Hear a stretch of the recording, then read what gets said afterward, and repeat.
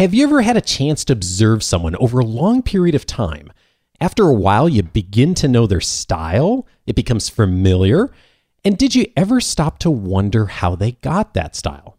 Is that style of theirs something that they've been doing since they were a kid? Dave, hold on. Tom? Step aside. Tom Henschel? It's not your turn today, Dave. Quiet. Shh. Have you ever listened to a podcast regularly and begun to wonder about the host? Where did he learn everything he talks about? If I could pick his brain a little, what would he tell me? In today's episode, we turn the tables on Dave Stachowiak and get him to share some of his secrets with us. This is Coaching for Leaders, episode 300. Produced by Innovate Learning, maximizing human potential.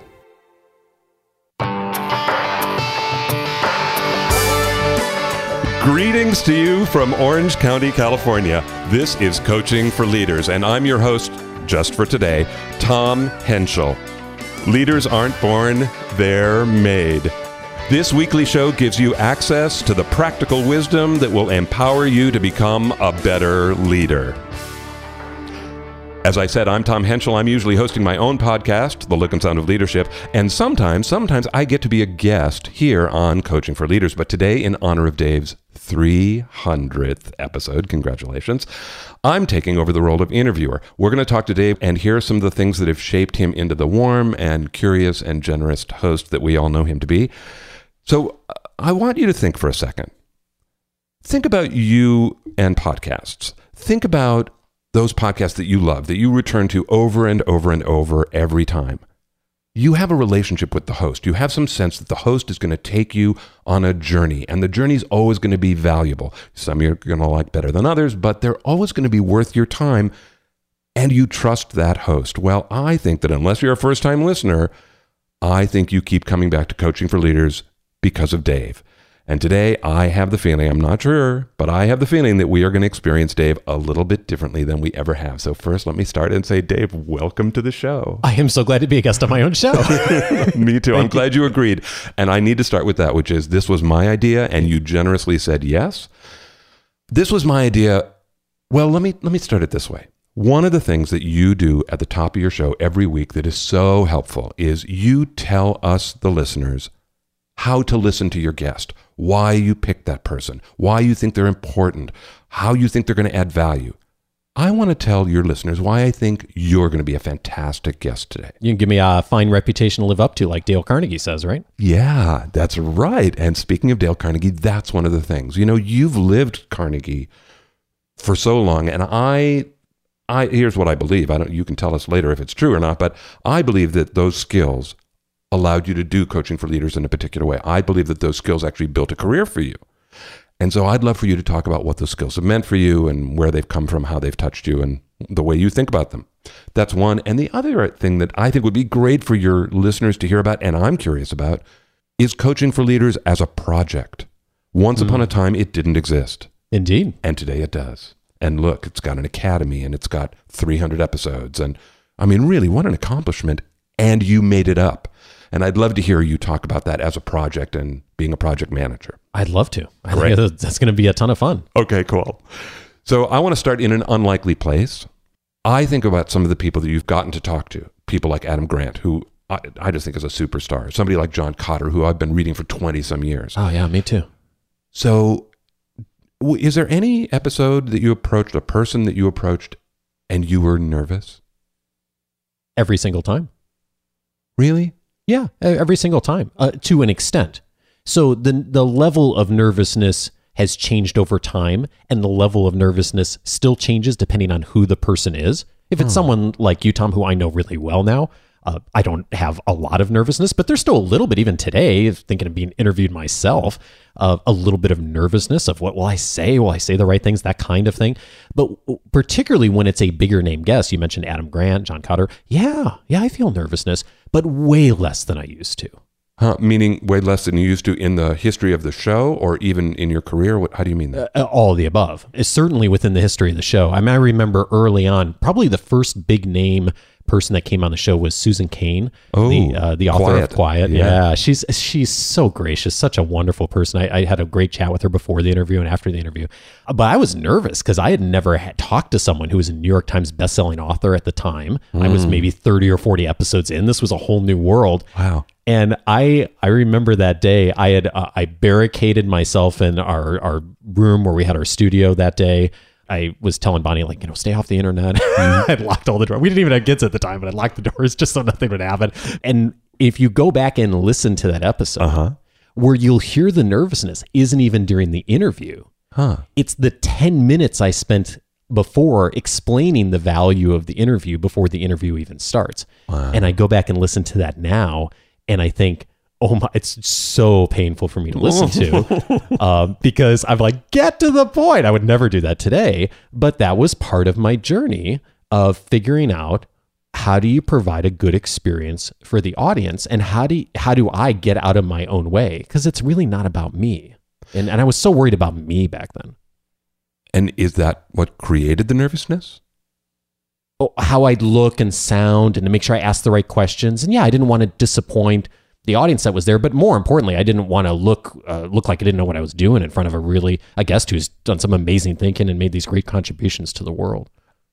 Are you saying that now you don't worry about how you look and sound? I don't think about that as much. I still worry about that. I still think about it, but the things I think of first now are what is the question that I can ask someone like John Cotter or Adam Grant that is going to get them to say the thing that one of our Academy members needs to hear. So I'm thinking about it through the lens of what's going on in Brett's work right now. What's going on in Heather's work right now? What is Madeline dealing with in one of her stores right now? And so my nervousness isn't so much about me now. My nervousness is for the audience. What do I give? What am I doing or not doing as far as what I'm asking to make sure they get value? Wow. So your focus has gone off yourself and gone on serving your audience. Yeah. It only took me 4 or 5 years to get there. Granted, I've been teaching that skill at Carnegie for a decade, telling other people it's not about you, it's about the audience. So, but there is something, after you just have to do it for a while and mess up and be mediocre at it for a while. And then gradually, I've started to figure it out of like, okay, and nothing bad has happened if I've asked a mediocre question, but I feel a sense of responsibility now because there's so many people listen to the show and so many people who I would hesitate to use the word depend because I don't think there's probably a lot of people that depend on the show to show up every Monday morning for their leadership development, but they depend on what they hear as good information that will help them in the workplace. And so I take that responsibility very seriously. I hear that as servant leadership, right? Indeed. Right? You want to serve your audience and you want to satisfy them. Yeah. It's interesting that the way you tell it is that your nervousness has decreased the less you think about yourself and the more you think about others. Accurate? Yes. I would say that's accurate. And is that actually a Carnegie principle? I don't think that's specifically a Carnegie principle, but it sure is a good tactic to not get so caught up in yourself. It's one of the things we've taught for years in the presentations courses that I've taught for Carnegie is I start a class, 6-week presentation course when I teach it for Carnegie. Mm-hmm. I get up in front of the room and I tell people, this class is about 4 words. It's not about you. Mm-hmm. And so everything we talk about in the class for the entire 6 weeks when I'm working with clients focuses around that phrase. It's not about you. If we can get away from ourselves in a lot of things in life, by the way, not just presenting or running a podcast, but we're just so much better at serving people. That's great. What a great lesson, right? Cool. So talk to us about Carnegie. So I'd love to hear, as an example, I think of listening, and I know that Carnegie teaches listening, right? Indeed. When did you first come on listening as an actual skill, as opposed to just, as a kid, I don't think we think about listening. It's something we do automatically. When did it become conscious for you that this is a skill you could actually get better at? Part of my job early on at Carnegie was when we would enroll someone for a class, either at a corporate site or for a public class, part of my job was to go and meet that person and to learn about them. And so one of the unique things at Carnegie, and my first boss at Carnegie was brilliant guy, such a caring person. His name is Tom also. Huh. And he had a rule in the office that if you enroll someone and take a class, you got to go sit down with them for a half hour and learn about them, learn about their story, learn about what it is that motivated them to decide to take this class, or perhaps even make the connection that's going to help them to make the decision to take the class. Hey, can I interrupt here? Yeah. Was that half hour that you were supposed to spend part of the sales process, or after the sale had closed? Either. It didn't matter. If the sale had closed, we did it. If it was part of the sales process, we did it. If it was leading up to it, yeah, the whole thing.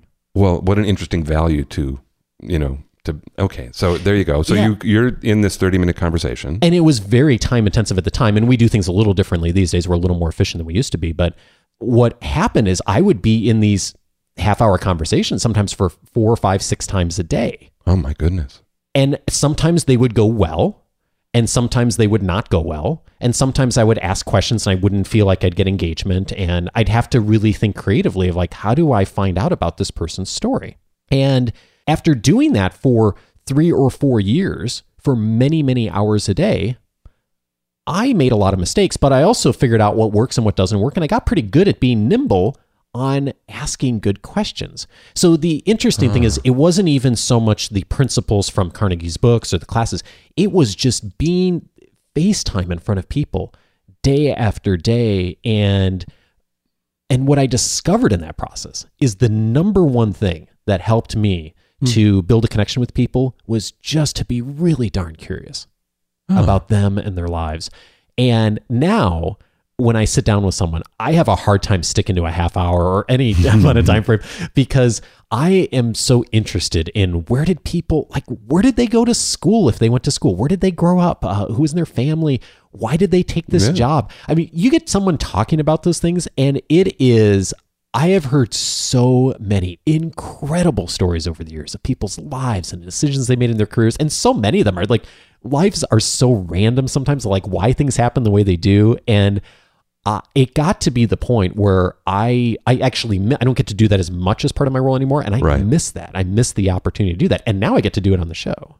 You said in the middle of all that, you said some of the 30-minute interviews were mediocre. Yeah. How could a 30-minute interview be mediocre? What would that even mean? Oh, I wouldn't know what question to ask. And I'd ask a question that was, I'm trying to think of an example of, tell me about what are your goals for doing this or something like that. That's kind of just a more generic question. And someone would say something very generic back, like, well, I want to be a better leader. Right. Oh, I see. Well, where do you go next with that? Well, at the beginning, I didn't know where to go next with that because I just said, oh, okay, well, good. This is a class about leadership, so we're good. So originally, I said, hey, when did you think of listening as a skill that had to be practiced? And you told that story that really is about curiosity. And I think people experience you as curious. Those of us who listen to you all the time, it's like, you're clearly a curious guy. I'd love to hear you think, do you split out listening as its own thing, as something you worked on specifically? What I've worked on is making the decision to listen. Let me explain. You and I are going out for dinner after we record this show tonight, Tom. I'm taking you to dinner, and we'll go to the restaurant, and there will maybe be someone there who's a young couple who have just started their relationship, and they will be doing a fabulous job of listening to each other. They'll make eye contact, they'll nod, they'll wait for the other person to finish what they're saying. They'll do all the things we see with good listening. And most everyone I know who's had a beginning of a relationship is very good at their listening skills. What is not always so good is 5 years later into that relationship. It's not that they don't know how to listen. It's just that they're just not making the choice as regularly to listen as well. I know I have sometimes not made the choice to listen to Bonnie as regularly as well when we've been out to dinner, 13 years into marriage. And so for me, it's not, do I have the skill set? I think a lot of us learned how to be good listeners when we were in kindergarten and as kids, and we learned those values in school, and we learned them from our parents and the people around us. But we've forgotten, and we've not put the value sometimes on the decision to listen, to make that a very conscious thing to do and to be very present to it. So what do you say to, let's say, if it were somebody from your audience or somebody in an academy or somebody that you're working with as a client or somebody at Carnegie who says, I get it. I totally get it. And I also know it's going to add my time to my day. And if I start doing that in every one of my meetings, I'm never going to get out of my meetings. I just can't do it. What do you say? On a practical level, when I've coached people on this, we look at like, okay, time frame. Like if that's really the objection of you don't have the time, well, how much time do you have? Do you have 30 minutes to have a conversation? Do you have 10? Do you have 5? Do you have 2 when you're walking to wherever for the next meeting? So figure out how much time you do really have. And we all have to work in the world of reality, right? And so how much time do you have? And then within that time frame, be present. Decide to listen for that. If it's 30 seconds, it's 30 seconds. I mean, I've had times where people have said something to me like, you said one thing to me and you really were present with me for 20 seconds. And that made a difference in my day. And I know people have done that for me too. I remember things that someone said 10, 15 years ago that was just a sentence or two. But I remember because they listened so well and they were so present with me at that moment. That's interesting. Yeah. You do not seem to treat listening as a set of skills. You seem to treat it as an attitude. I do. Huh. Yeah. And at Carnegie, do they teach it as behaviors? We teach the principle of be a good listener, encourage others to talk about themselves, but we don't spend a lot of time teaching how.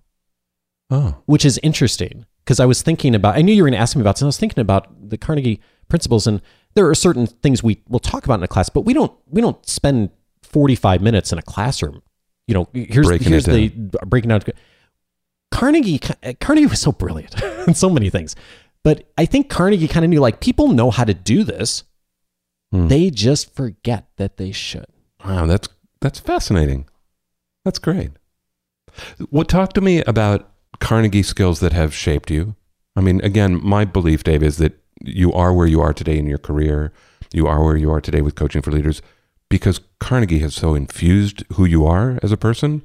I'd love to hear how that's happened. Like, what has that meant to you?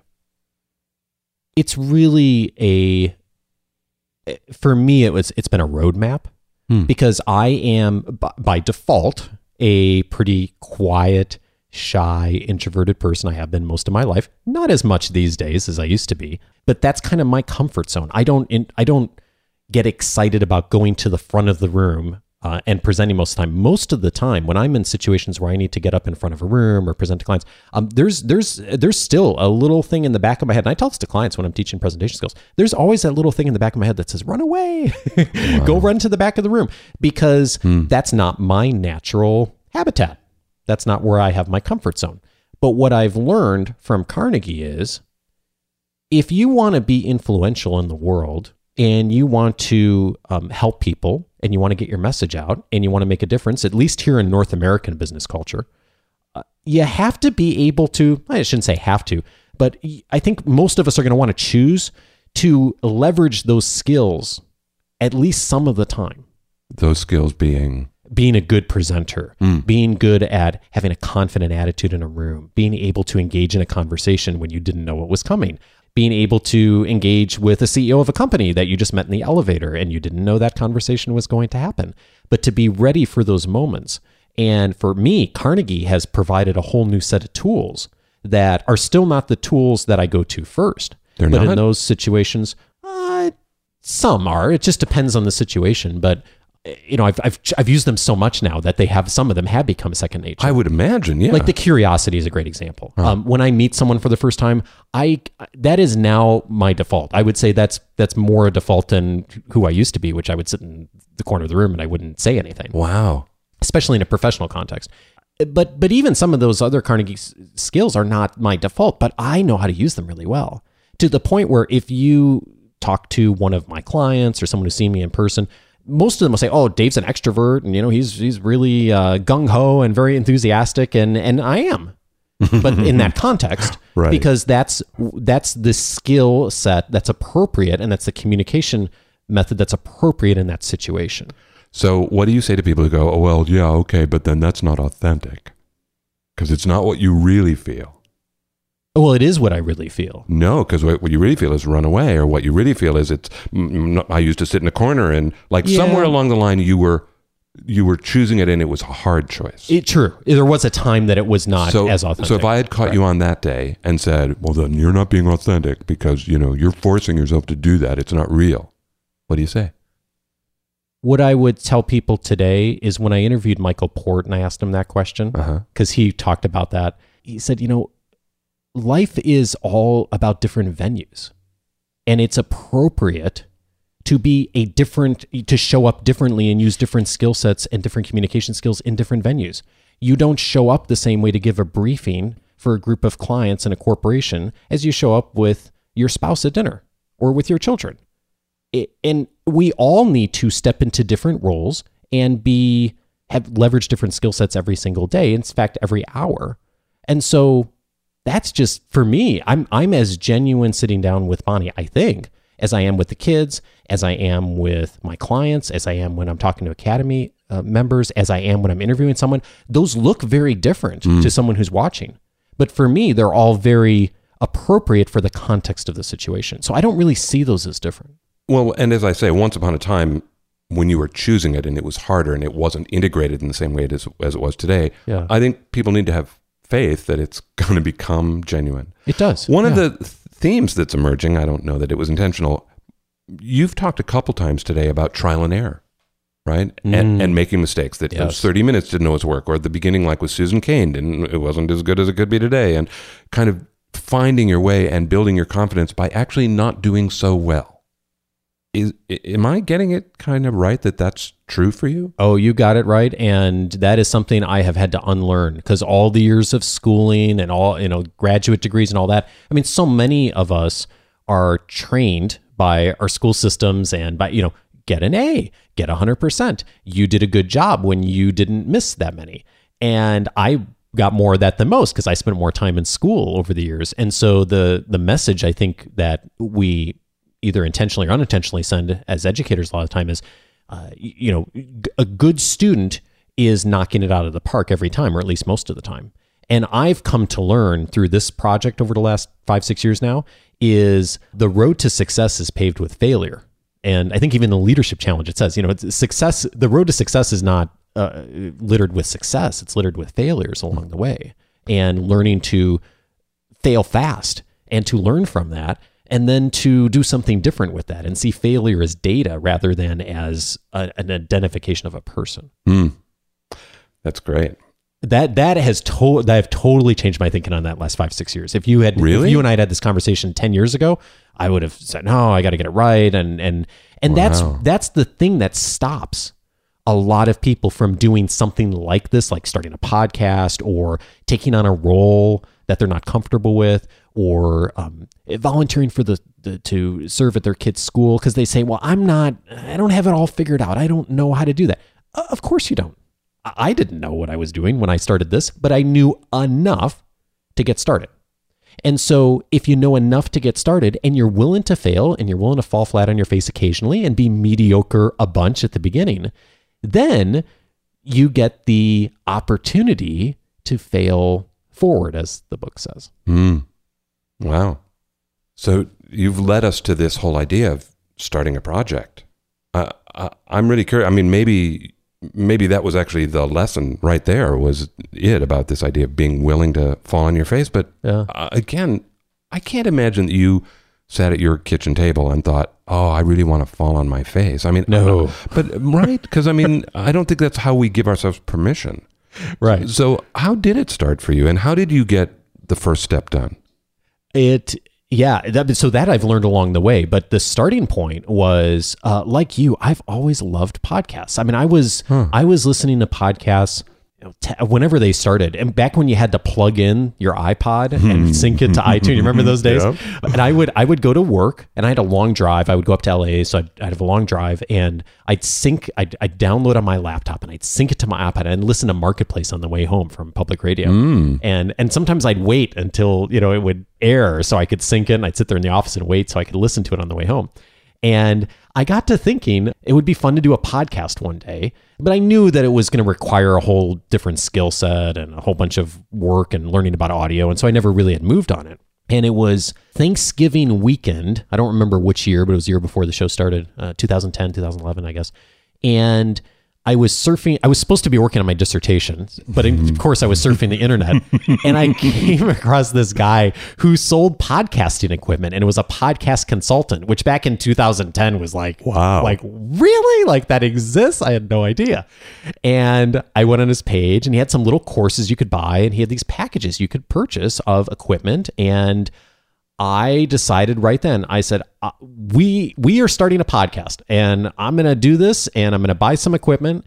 And at the time, this was mostly just a tactic to keep from doing the thing I should have been doing, which is my dissertation, right. Who wants to write your dissertation? And so I decided I'm going to start a podcast, and I had 3 serious reasons for doing it. One, I thought it'd be cool to have a podcast. Secondly, is I had been looking for a show like this. And at the time, there was I kept searching iTunes for leadership, coaching, and I really wanted a show that was a good, solid show on leadership. Great. And it didn't exist in 2010 or 2000. At least I couldn't find it. And then the third thing I decided is this was my excuse to buy equipment, is the audio quality is going to be really good.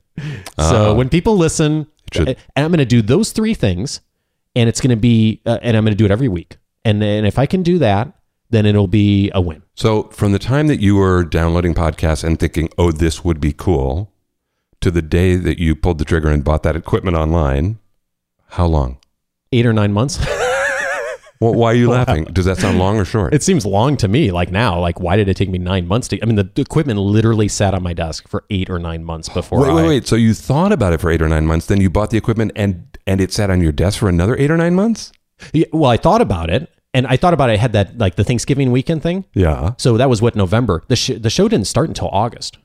Oh, okay. So the equipment, I mean, I put it all up, and we used it for some other projects. We were doing voiceovers for e-learning at the time for Bonnie and I and projects. So we were using the equipment, but but not a podcast. Not for the podcast. That's not the reason that I had bought it. And when you look back now, that whole gestation period, what do you tell yourself about that period? Fear of just starting and not knowing what I was doing, and like making mistakes, and what am I going to talk about, and all those things that seems kind of silly now, but at the time that was, I think, really, there was a lot of fear there. So if you were going to go back and coach that 2010 guy who's sitting in fear and he's kind of paralyzed, but he's pretending he's fine, what would you tell him? Just get started. Just get in the game. And he says, but I don't know what I'm doing. That's okay. Do the best you can with what you've got. And that's what I ultimately started to do. But you know what that's like? That's like, if you've only got 2 minutes, listen for 2 minutes. Exactly. Just do it. Yeah, exactly. Do you hear this kind of obstacle with people in your academy? Is this something that you recognize in others? I do, but the people in the academy impress me every day, and they have those things and those obstacles, of course, but it seems to me that they work through them so quickly. So much quicker than I did. Really? And so I'm really... Is that because of the academy, or is that because of who you think they are? Oh, no, it's not because of the academy or me. It's because of the kind of people who show up. I mean, the kind of people who say, yes, I want to be part of this and be a part of a group and an organization that makes each other better and coaches each other and wants excellence. Really? And so I know they struggle with fear as I do, but I'm just so impressed by it. It seems to me, at least, they navigate that so much better. But you never see all the fear too. Like coaching. I mean, there's certain things you just never see, and we're all carrying our own baggage for how we navigate things. And I think of one of your favorite books and my favorite books, Feel the Fear and Do It Anyway. Mm-hmm. So sometimes we see the action, but we don't see the fear behind it. And fear is a part of, for better or worse, it's part of the learning process. It's part of being a leader. So once you started the podcast, you finally do it. You do your first one. By the way, did you air your first one, or was it like a test and you threw it away? I did air the first one. You can still get, it's at coachingforleaders.com/1. All right. Go listen. Cool. So it finally starts. It does. How was the first, I don't know, how fast was your learning curve? What did you learn in the beginning? Well, I learned a few things. One of them is it's really hard to do a show without a guest. Mm-hmm. It's a lot of work, as you know, Tom, because you produce a show every month without a guest, and you are brilliant at putting together a script and thinking through what you're going to say. But that's also why it's only once a month. I know. And mine would be too if I was still using that model, because it's a lot of work. Wait, so your first show was sans guest? No guest? Most of the first 20 or 30 shows were without guests. No. Yeah. Wow, I didn't know that. Yeah. Most of them were without guests. There were a few, but many of them were without guests. And so a couple of things happened. That's hard. That's a lot of work. And so weekly, it seemed, and from an outside perspective, you might say, oh, you just get on and you do 30 minutes. Well, you have to think through what you're going to say. So 30 minutes is fine, but it may be 4 hours of prep work to figure out what you're going to say for 30 minutes.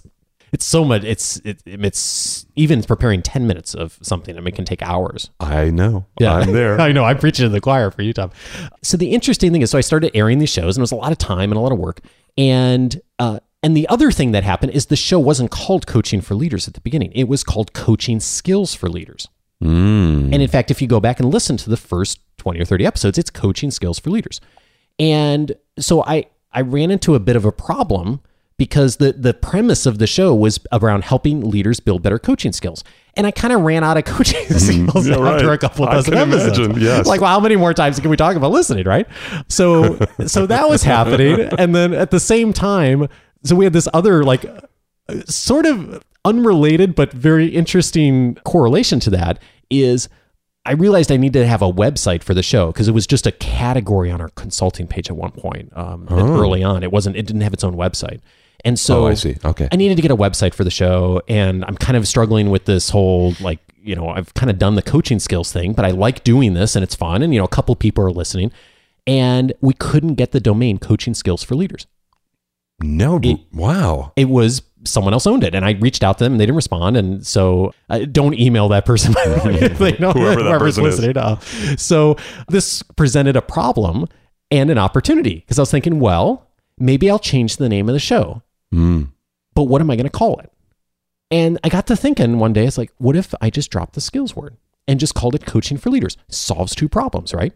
It allows me to do a lot more with the show, because already I was kind of tiring of just doing coaching skills. I wanted to do more and have much more broad conversations about all kinds of things in leadership. Sure. And I was like, maybe I can get the domain Coaching for Leaders.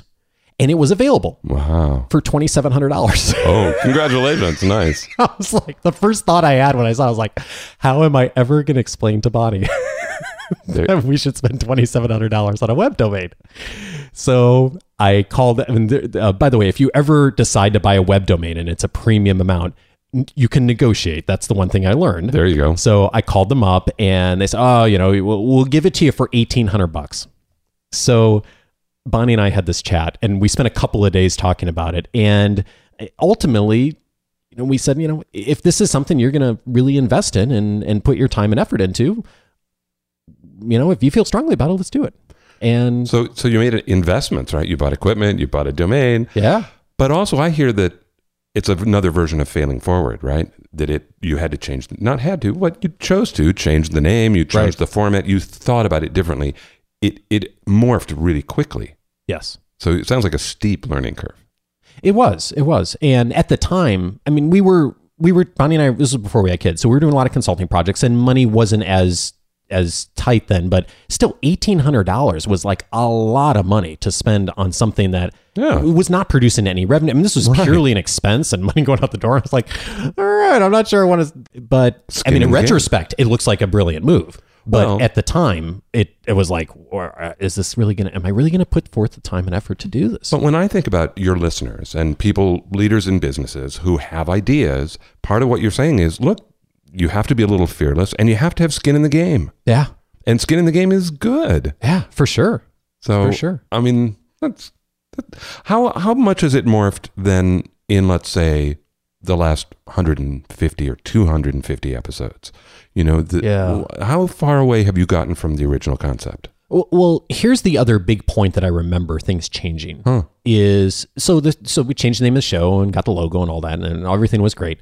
And I was under the assumption that I had created the show for people who were wanting to become leaders and were aspiring leaders and were maybe 6 months, a year, 2 years away from stepping into a leadership or a management role, or were people who had just gotten there, just become leaders, and they're out, searching for help online and looking for podcasts that'll help them to lead more effectively.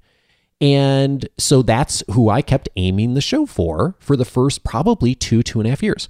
And so at some point, I did an audience survey, and Tom, I couldn't have been more wrong about who was listening to the show, because the audience survey came back and something like 3/4 of the people listening were already managers, and 2/3 of them had been managing 5 years or more, and they were fairly senior people in their organizations. Ooh. And half of our audience still today has a graduate degree.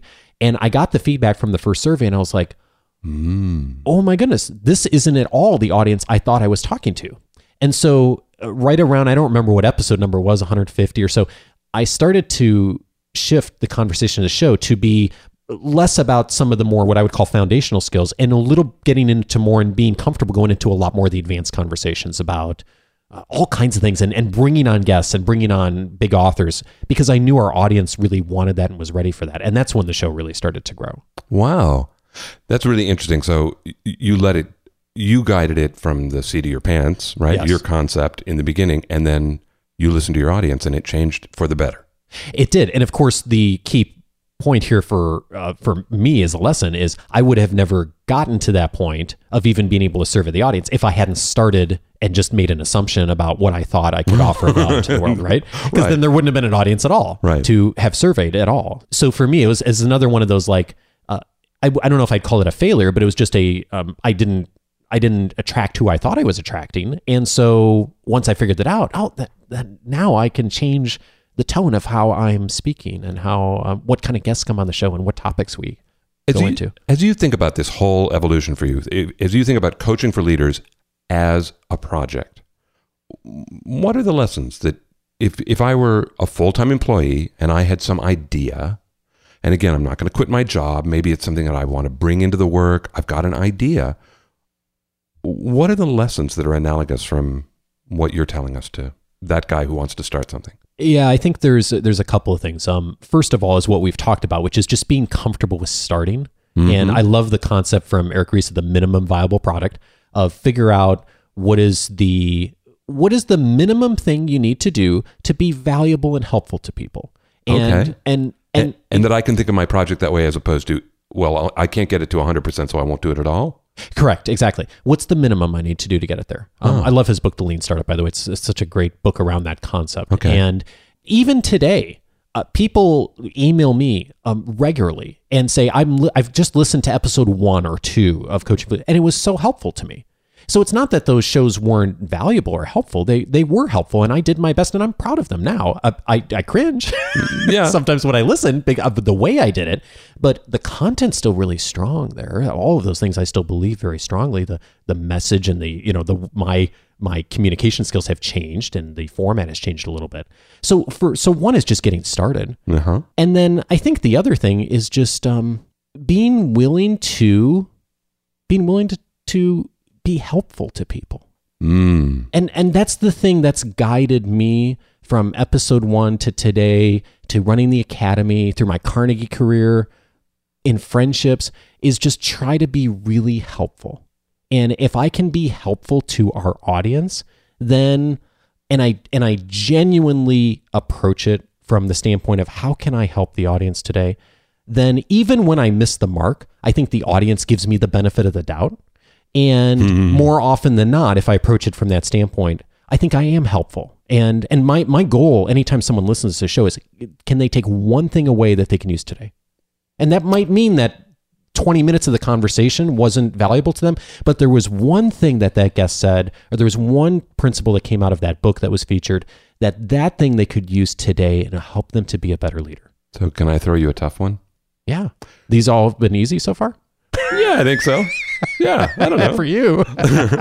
So I'm some guy at work. I have an idea, and I'm willing to put in my weekends on it, and I have a project, and I am pretty clear in my head that this actually would serve my career. That if I could get this right, my boss is going to see me in a different way, or it's going to elevate me, it's going to give me visibility. I don't know that it's altruistic, but it's good for my career. What do you say to that? I'm a big believer that what one of my mentors said a long time ago, which is you have to get as much as you're giving. And so I think if you're giving, and you're not getting anything in return, that over time that breeds resentment. And if you're only getting, and you're not giving in return, then you're taking advantage of the other party. And so for me, when I think about what I do and the work I do and when I'm coaching our clients, how do you get and also give at the same time? Wow. How do both parties win? So if I'm coaching someone who's thinking about starting a project, so is this project, yes, it's beneficial to you. Good. It should be. Why would you spend time and weekends in your career if it's not going to help you? Of course, have it help you. And but how does it also help the company? What's the problem you solve? Are you genuinely solving a problem for the company? Or is this just something you want to do as your pet project? And if you do, that's fine. Do it on your own time, on the weekends or whatever. But how do you help the organization? And what is really cool is when you can do both. And that's what I am, even today for this show. I was just telling one of our Academy members earlier today, if no one was listening, I would still do the show because I get to talk to people who are driving my professional development. Right. So when I get to talk and I have a conversation with John Cotter or Michael Port or Susan Cain, they're teaching me and they're saying something different to me inevitably just because it's human conversation than I can read in their book. And I hear the interactions and I hear the human element that comes out in that conversation and the vocal intonations and all those things that are part of why we all love podcasts. And that's so exciting to me. And that's how I learn. Because I don't listen to hardly any. Your show is the only show I listen to on leadership. My professional development on leadership podcasts is not from me. It's from the interviews, and it's from you because I listen to your show, and that's about it. I mean, other than reading books, those are the two audio sources I have, and I'm still working on trying to do all the things I've learned on this show. So that's a lot. That is great, and what a great place to end. So, Dave, I just want to say thanks for coming on the show today. Can I say something about you two? Sure. One of the real privileges that I've had in this show building over the years is getting to meet some amazing people around the world through our academy, through doing meetups, through interviewing guests. And Tom, you are absolutely right at the top of my list. I'm delighted. I listened to your show before I started the show, and I thought to myself, if I could ever be like that guy someday or meet that guy, I would just be so tickled. And I was so tickled when I got to meet you for the first time. And you have been such a huge supporter of the show. You've mentioned it so many times on your show. You've come on as a guest. I've had people all over the world who I've email in my inbox right now of people saying, I listened to your show and Tom's show. Oh, nice. And to be able to, most importantly, call you a friend and have you as a dear friend has been such a privilege. And it's been worth doing it just for those interactions and especially for being able to be a friend of yours. And I'm so grateful that you reached out to me and pitched this idea. And I've had so much fun doing it. Same here. And you said yes. So thanks. I did. Thanks, Tom.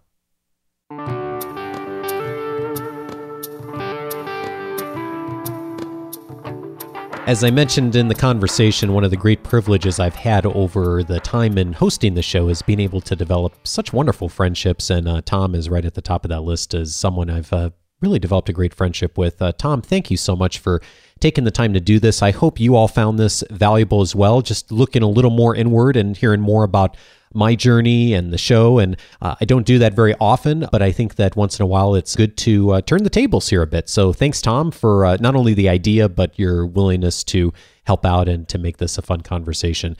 And this is actually a good time at episode 300 for me to also direct the conversation your way. One of the things that I've done a few times in the past is conduct a listener survey in order to learn more about you and how I can do a better job of serving you and being more resourceful to you as a Coaching for Leaders listener. And I am asking if you will take a few moments later on this week to complete my upcoming listener survey. It is going to be open from now until Friday, June 16th. And if you get the weekly leadership guide, you're going to get a message later on this week with a link to complete it. It's just going to take about 5 minutes. And if you don't get the weekly leadership guide, you certainly can sign up for it, but you can also just visit the survey directly by going to coachingforleaders.com/survey. The last time I did a major audience survey, it was really helpful to me in being able to learn more about the demographics of you your experience, what you care about, what you're concerned about, what more things you're looking for. It really informs a lot of the decisions I make about who comes on the show, what kind of structure we have. So if you have a few minutes to do it, it is super valuable to me. And to quote Jerry Maguire, help me help you. So if you can take a few minutes to complete the survey, it will absolutely help me in serving you better in the next year or so ahead. So again, watch for it on email. If you get the weekly leadership guide, it's going to be coming later this week, or you can just go directly to coachingforleaders.com/survey. It'll just take 5 minutes, a few demographic questions, and then a few short answer questions. If you want to give me some feedback, I'd really appreciate that a ton. And in addition, while you're online, I hope you'll take a few moments to also set up your free membership at the Coaching for Leaders website. You will get access to a whole bunch of things, not only to the listener survey, but perhaps more importantly, the weekly leadership guide and the entire library of all 300 episodes organized by topic. In addition, when you first join the free membership, you'll get access to my free 10-day audio course titled 10 Ways to Empower the People You Lead. So if you'll give me 10 minutes a day for 10 days, I'll help you get the most immediate practical actions for you to become a better leader. You can join right now by going to coachingforleaders.com/join, or just go to the coachingforleaders.com website. You will see a place right there to activate your free membership. While you're there, there's a few episodes that are related to today's conversation. I mentioned once in a while in the past, we have looked a little more inward on the show and talked about some of the lessons of the show, and I've talked about some of the lessons I've learned along the way. Back on episode 57, I talked about, a little over a year into this project, 6 mistakes that I made podcasting along the way. Episode 57 kind of takes you through some of my thinking at the time. Of course, made a lot more mistakes since then. I've learned a lot more, but that'll give you an idea of what I was thinking early on. Also, episode 150, 3 steps to take after surveys. That was the time we were doing our last major audience survey. We talked about not only how to conduct a survey and what lessons come out of surveys, but what to do after you administer a survey. And so talked a little bit about the findings from the last survey on that episode. So again, that's at episode number 150. And then finally, episode 197, I did a solo show back then on what this show is about, my philosophy, my thinking about what Coaching for Leaders is about. And so if you have a few minutes to check that out and you're just kind of wondering where I'm coming from as far as the values and the philosophy of the show, I think that'll be helpful to you. Again, that's episode number 197. You can access any of those just by going to coachingforleaders.com/the episode number. Next week, I have a wonderful guest joining us. Patrick Lencioni, the author of The 5 Dysfunctions of a Team, is going to be on the show to discuss the lessons from his most recent book, The Ideal Team Player: How to Recognize and Cultivate the 3 Essential Virtues. We talk a ton about teamwork, virtues and values in organizations, and we talk a lot about hiring and interviewing. So don't miss that conversation next week with Patrick Lencioni on episode 301. Thank you so much this week to KM32Baller for the kind review on iTunes. Thank you so much, KM. Appreciate it. If you have a moment to leave a rating or review for the show, you can do so at coachingforleaders.com/iTunes. Thanks a ton for 300 episodes. Here's to 300 more. Have a great week. See you for 301 next week. Take care.